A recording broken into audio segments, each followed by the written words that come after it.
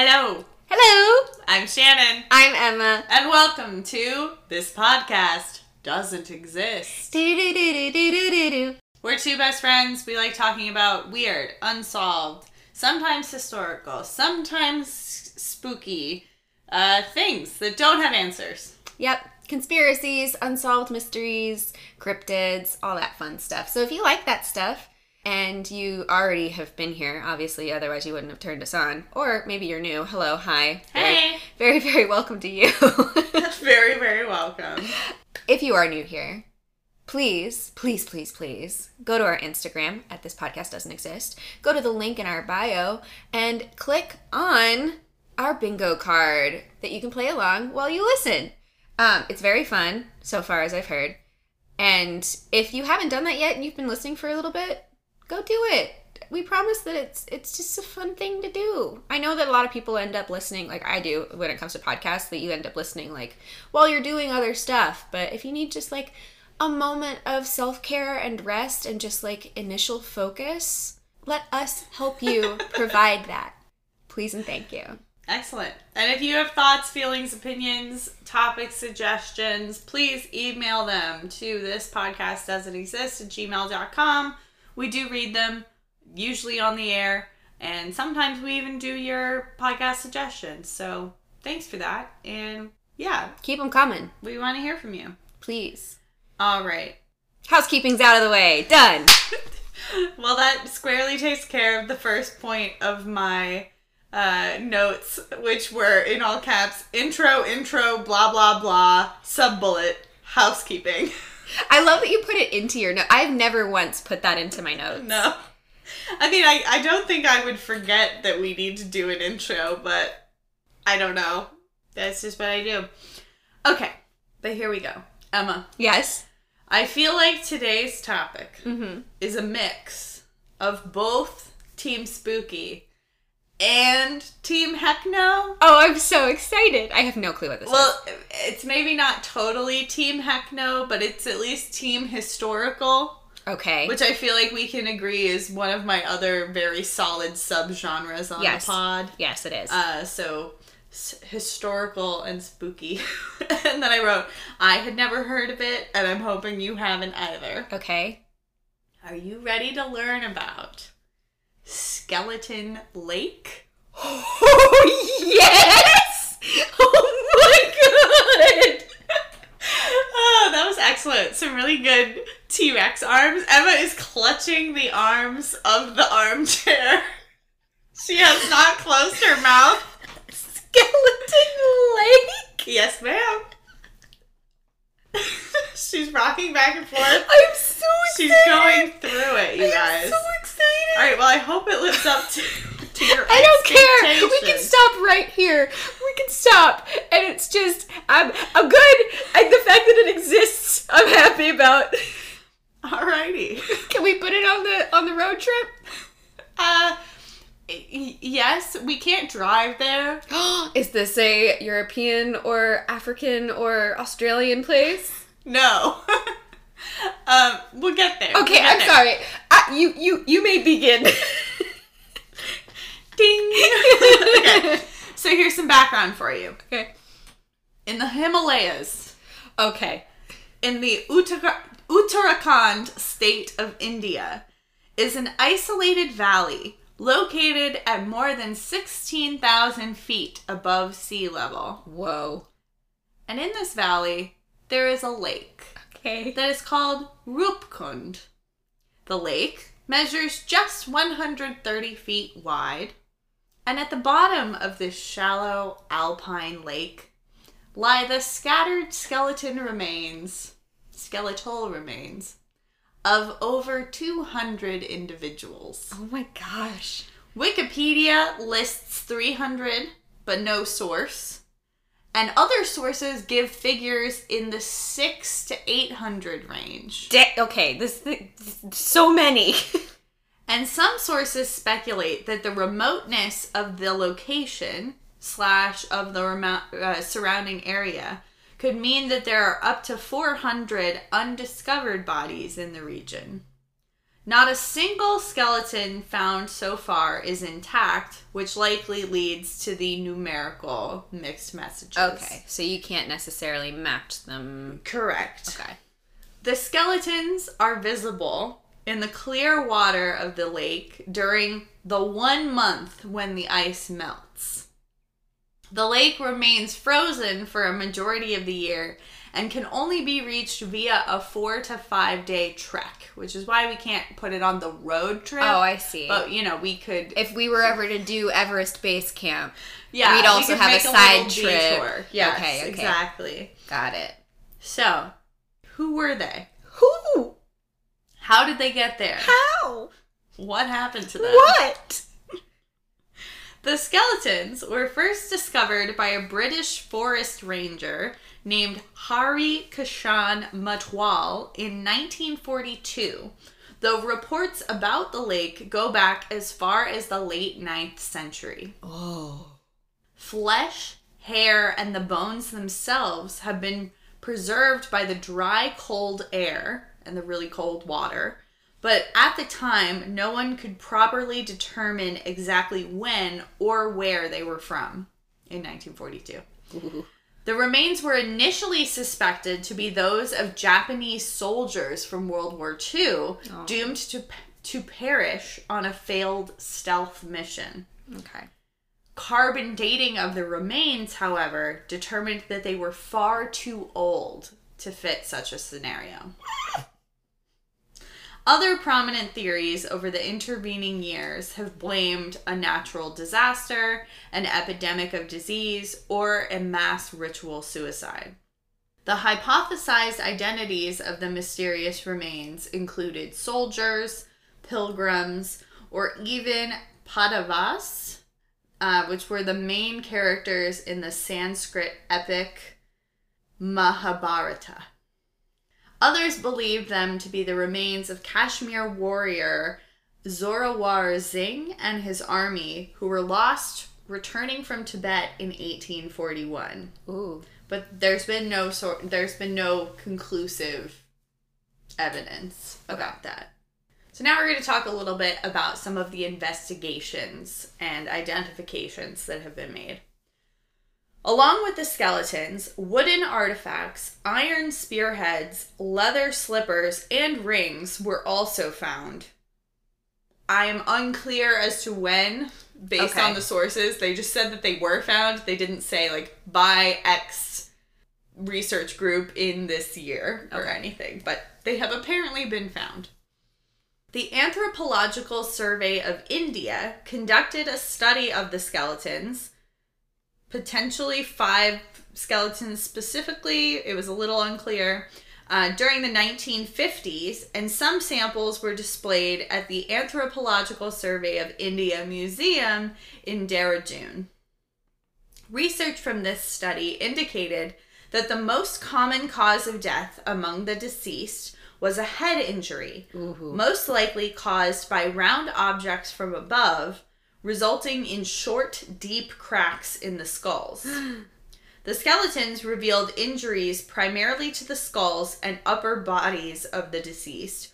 Weaponry or human-made violence would have left more bodily harm. So if it were and there were no weapons found with the skeleton. So if it had been a battle situation, there would have been likely more damage to ribs or arms, other, defensive wounds. This led to the most popular theory about Skeleton Lake, in that a sudden and severe hailstorm was the culprit, raining down deadly debris onto and unaliving all 22 of our unsuspecting victims. So 22 victims were looked at in this study, but I think 5 were more in-depth, examined more in depth. Okay. Unclear. If you're confused, go read the sources and maybe you'll figure it out. Maybe it was we can only transport 5 of them or do the research on 5. I think it was potentially that they removed 22 individuals from the site, but they only did DNA research on 5 of them. Oh, well, it can be expensive, so that makes sense to me. But yes, so the idea is that these victims were taken out by hail. And those victims not directly struck by debris likely died of exposure and hypothermia. They ended up in and around the lake because their bodies either rolled downhill or their remains were sent down the hill by the frequent mini avalanches that are common in the area. Okay. This theory matched the songs and lore of local peoples dating back hundreds of years. And here's a little quote from Atlas Obscura. Among Himalayan women, there is an ancient and traditional folk song. The lyrics describe a goddess so enraged at outsiders who defiled her mountain sanctuary that she rained death upon them by flinging hailstones, quote, hard as iron. The legend held that the mountain goddess Nanda Devi, a manifestation of the Hindu goddess Parvati, had sent a fierce hailstorm to punish a group of pilgrims who had defiled her sacred ground by playing music and dancing. Ooh. India's second highest mountain, Nanda Devi, is revered as a goddess, as is common among cultures who live in the Himalayas, as we discussed in our Mount Everest episode. Yes. So the idea is that they angered the goddess and she took them out with some hail, a hailstorm. I mean, do what you gotta do, lady. Do what you gotta do. Do it. When a team from National Geographic retrieved about 30 skeletons for study in 2003, there was still flesh attached to some of them. Ooh. Samples were brought to the Center for Cellular and Molecular Biology for detailed DNA tests. Radiocarbon dating of the bones at Oxford University's Radiocarbon Accelerator Unit determined the time of death to be 850 CE plus or minus 30 years. Wow. Mm-hmm. That's so old. Mm-hmm. Yes. That's so cool. Also, perpetual shout out to Nat Geo, because it will surprise no one that's a fan of the pod, but I'm on a newsletter for Nat Geo, and they send out articles, and that was where I initially heard about this. And I was like, whoa. What? What now? What? In 2019, 38 skeletons were removed from the site for DNA analysis.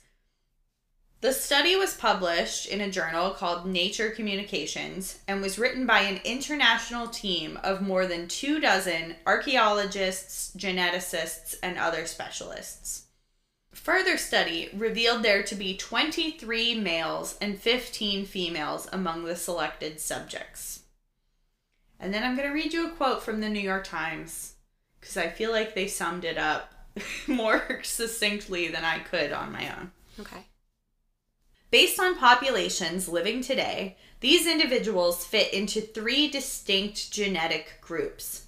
23, including males and females, had ancestries typical of contemporary South Asians. Their remains were deposited at the lake between the 7th and 10th centuries, so around 880, and not all at once. Then, perhaps 1,000 years or so later, sometime between the 17th and 20th centuries, around 1800, 2 more genetic groups suddenly appeared within the lake. One individual of East Asian-related ancestry, and, curiously, 14 people of Eastern Mediterranean ancestry. Whoa! That's so cool! Oh, I just got shivers. That fully, gave me a singular hebus-jeebus. Ooh! Okay. I'm so excited. Sorry, this is so cool. Yeah. So the varied timelines cast the shadow of doubt on the previous popular hail theory, as it would be statistically improbable for the same equally fatal weather event to occur at the same place. hailstorms are common to the region, but it just feels a little statistically improbable for it to happen centuries apart. The research also revealed that none of the selected specimens shared familial DNA and also had drastically different diets, lending credence to the fact that there are several geological regions represented in the lake.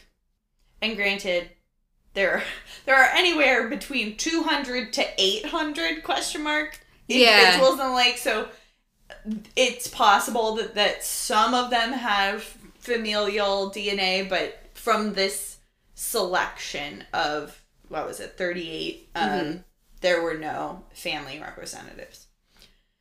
And then here's a little blurb from The Atlantic. To Kathleen Morrison, the chair of anthropology of the anthropology department at the University of Pennsylvania, the least interesting thing about the specimens at Rupkund is where in the world their DNA says they came from. She points out that a Hellenic kingdom existed in the Indian subcontinent for about 200 years, beginning in 180 BC. Quote, the fact that there's some unknown group of Mediterranean European people is not really a big revelation, she says. She also cautions that radiocarbon dating gets less and less accurate the closer specimens get to the present day. So the early 1800s date assigned to the Rupkund specimens with Mediterranean heritage might not be perfectly accurate. That's fascinating. Also, it makes me rethink my singular Hebus-Jeebus, even though it, genuinely happened. Now I'm, I feel kind of weirdly embarrassed about it. Of, I should have waited. I should have waited to have, my moment of heebie-jeebie.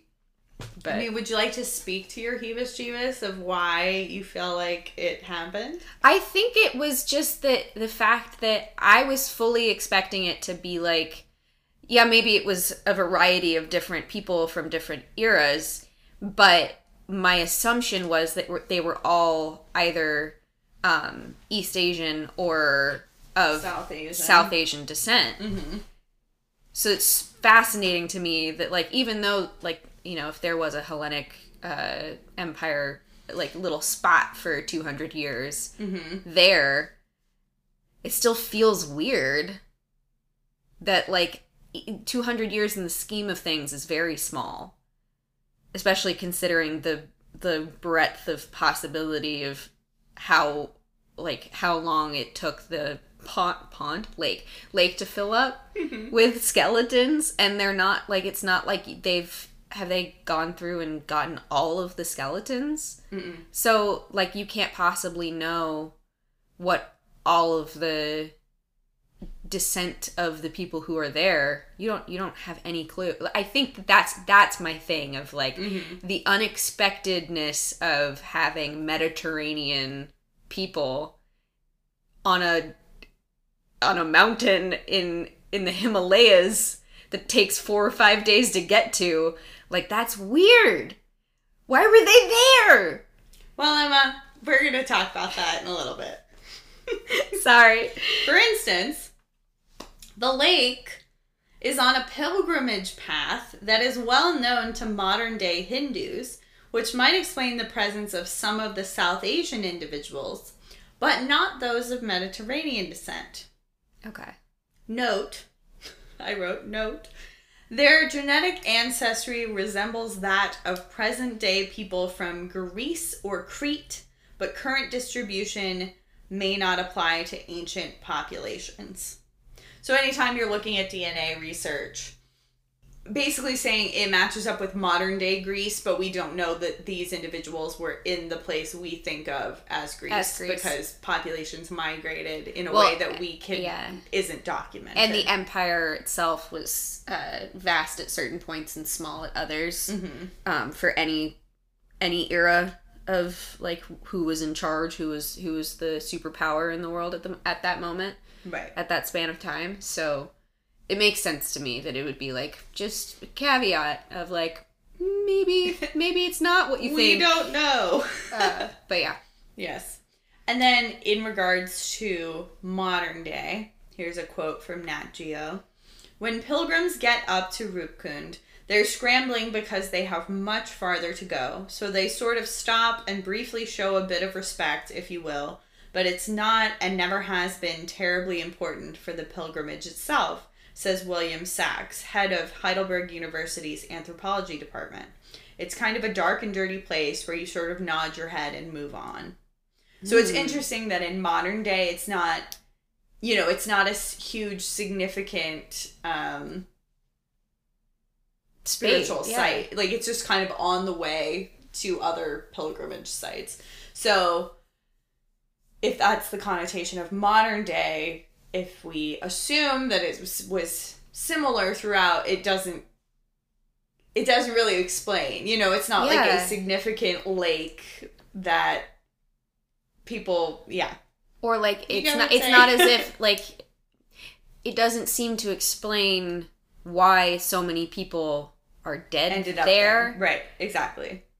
That's fascinating. The only thing I can think of is the possibility of it being like this person didn't get to go on this pilgrimage, and so we're going to deposit them here on the way.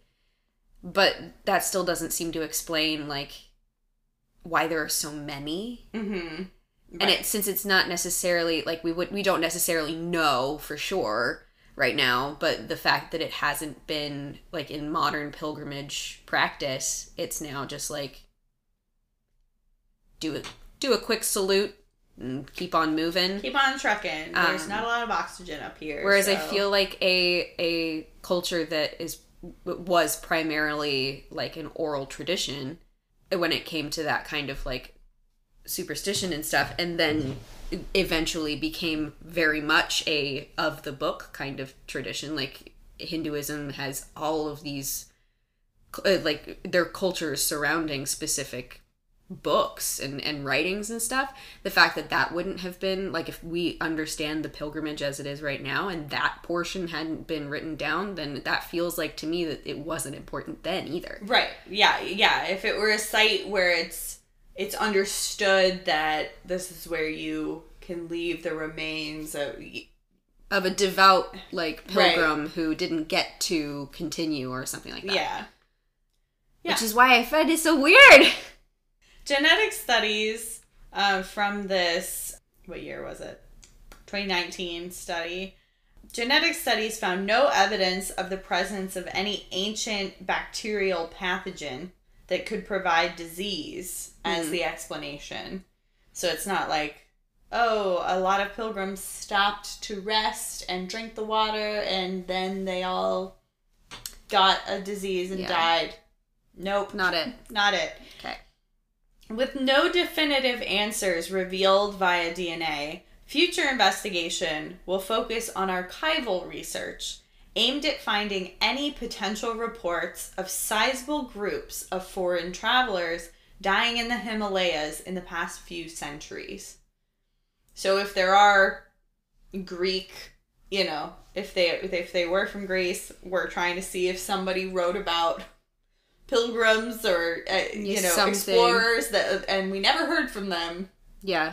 To try and identify at least some subset of this group. Oh, so fascinating.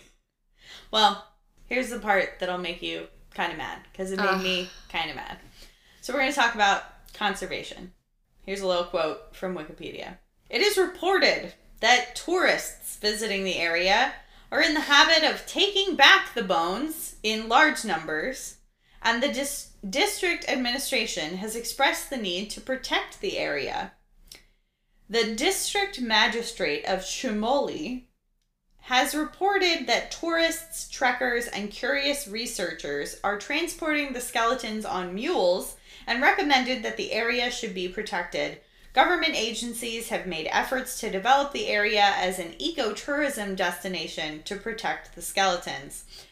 And you will see on the Instagram, the first photo is just a photo of the lake, so that nobody who doesn't want to see anything will have to. But if you choose to swipe, you will see that there are arrangements of skeletal remains that are not, they did not just occur naturally. Like, you can tell that people have, like, put them into this structure. And Team heck no. I would never touch anything. You know, even if I went to a site like this, which would give me heebie-jeebies, I would never touch anything. I would not want to touch the water. It would be like a Harry Potter number 6 situation with the lake and like this. No, I don't want it. Why would you? No. This is the issue that I have with human beings in general. End scene.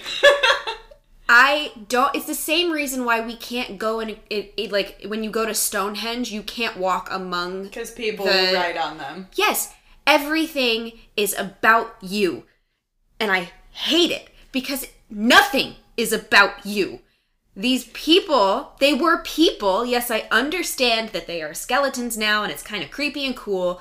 And like, I find this spooky stuff very fascinating. I love it.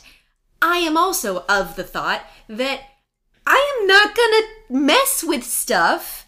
I am not gonna stick my hand in a lake filled with bodies because they still have hair and skin attached to them because grossness. I'm not gonna stick my hand in that and then put a curse on my family for the next 1,000 years. Of course not. Also, on another side note of not like, you know, I don't want to get cursed, but like, are you a conservator?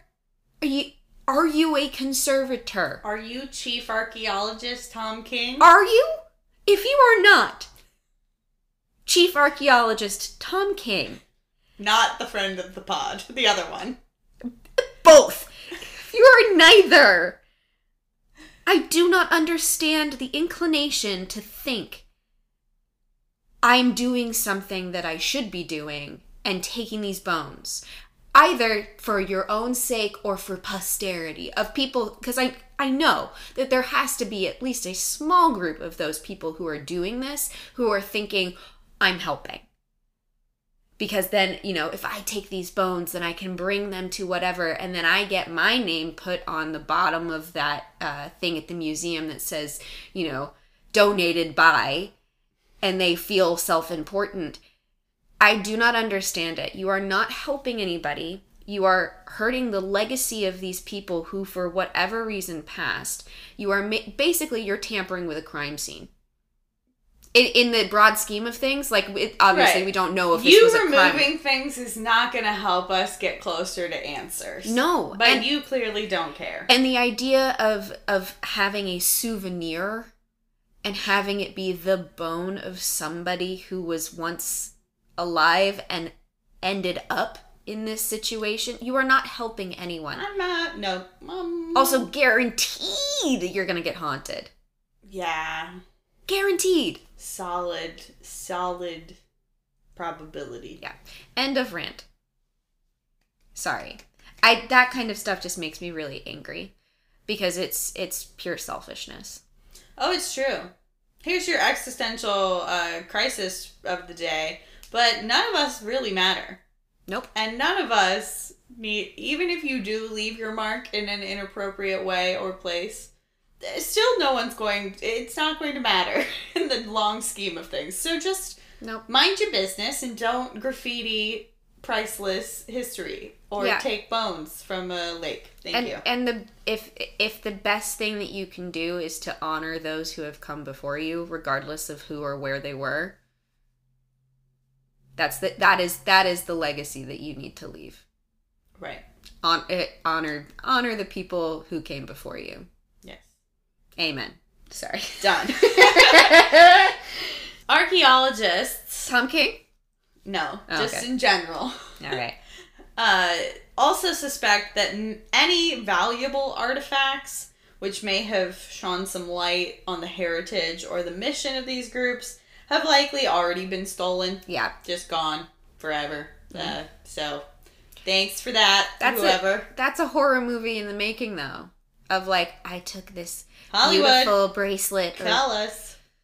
Now my family is haunted and I don't know what to do. I have to go throw it back into the lake. I have to return the heart of Te Fiti.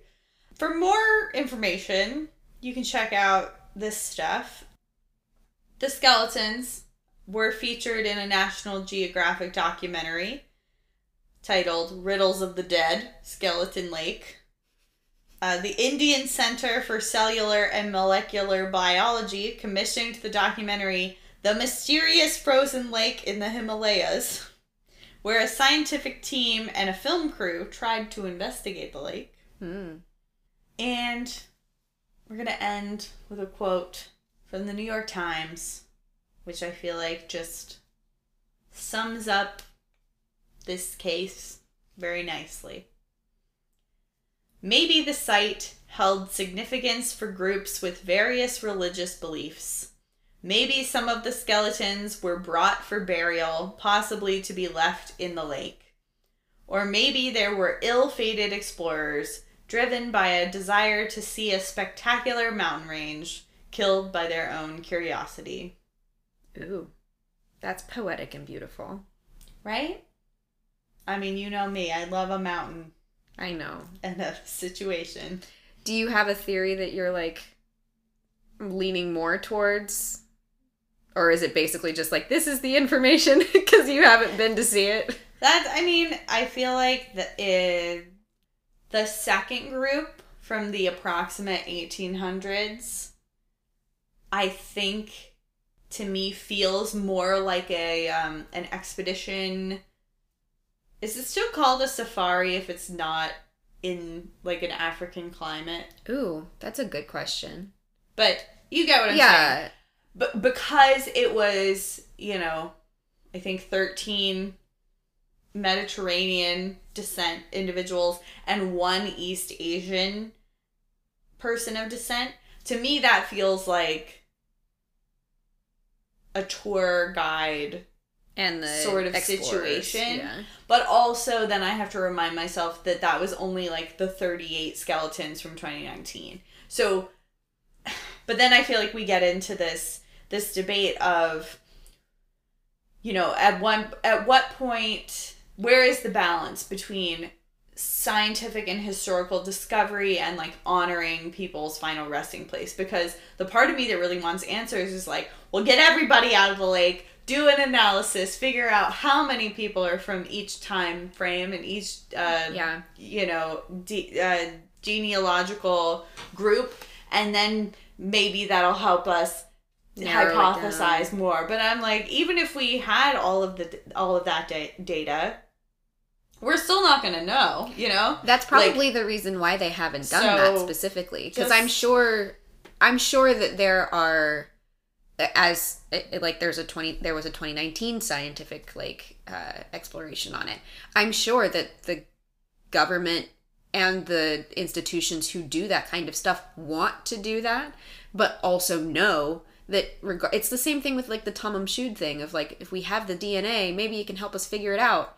But, like, if you have the DNA, okay, but you don't have the rest of the story. Right. So you don't actually know what happened yet.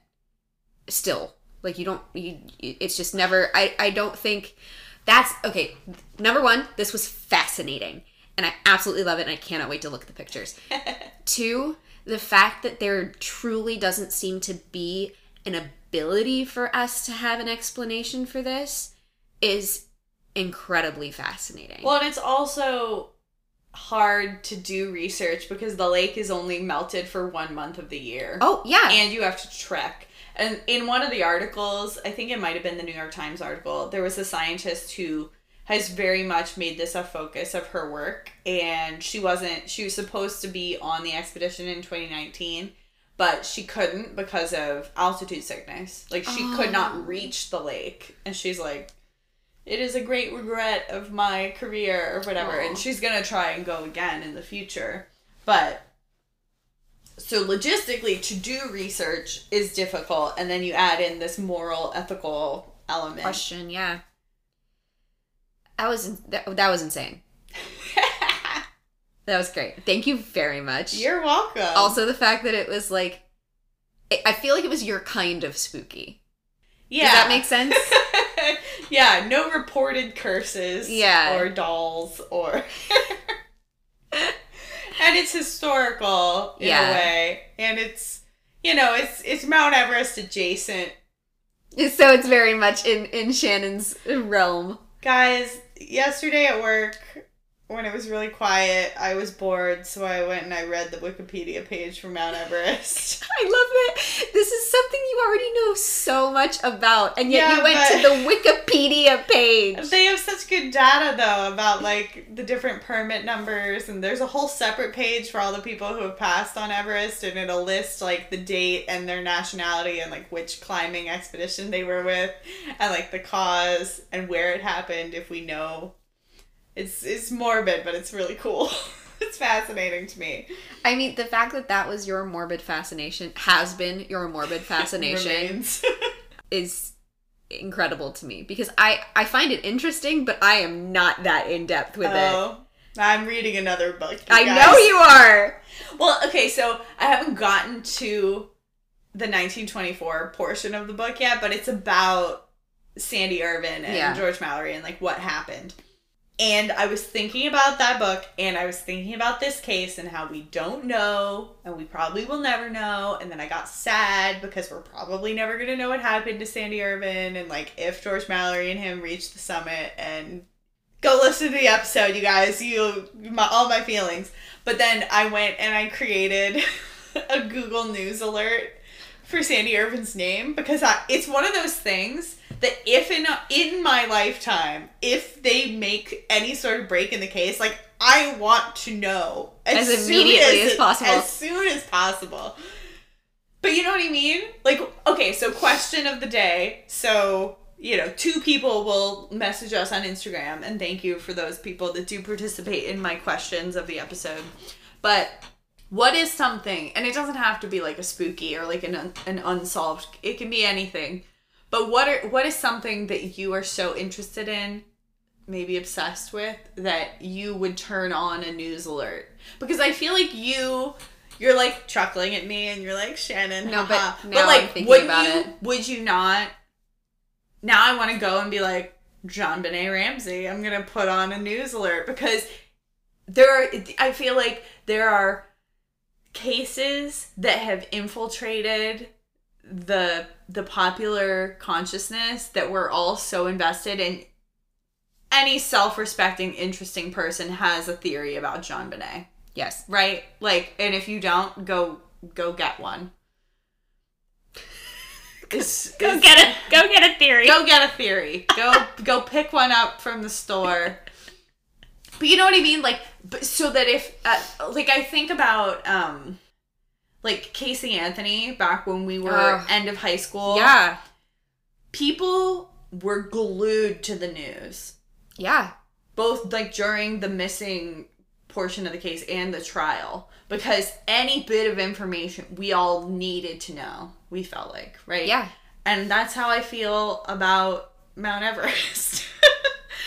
But specifically Sandy Irvin. Because even if we just found the camera, it would just change the history of mountaineering forever, right?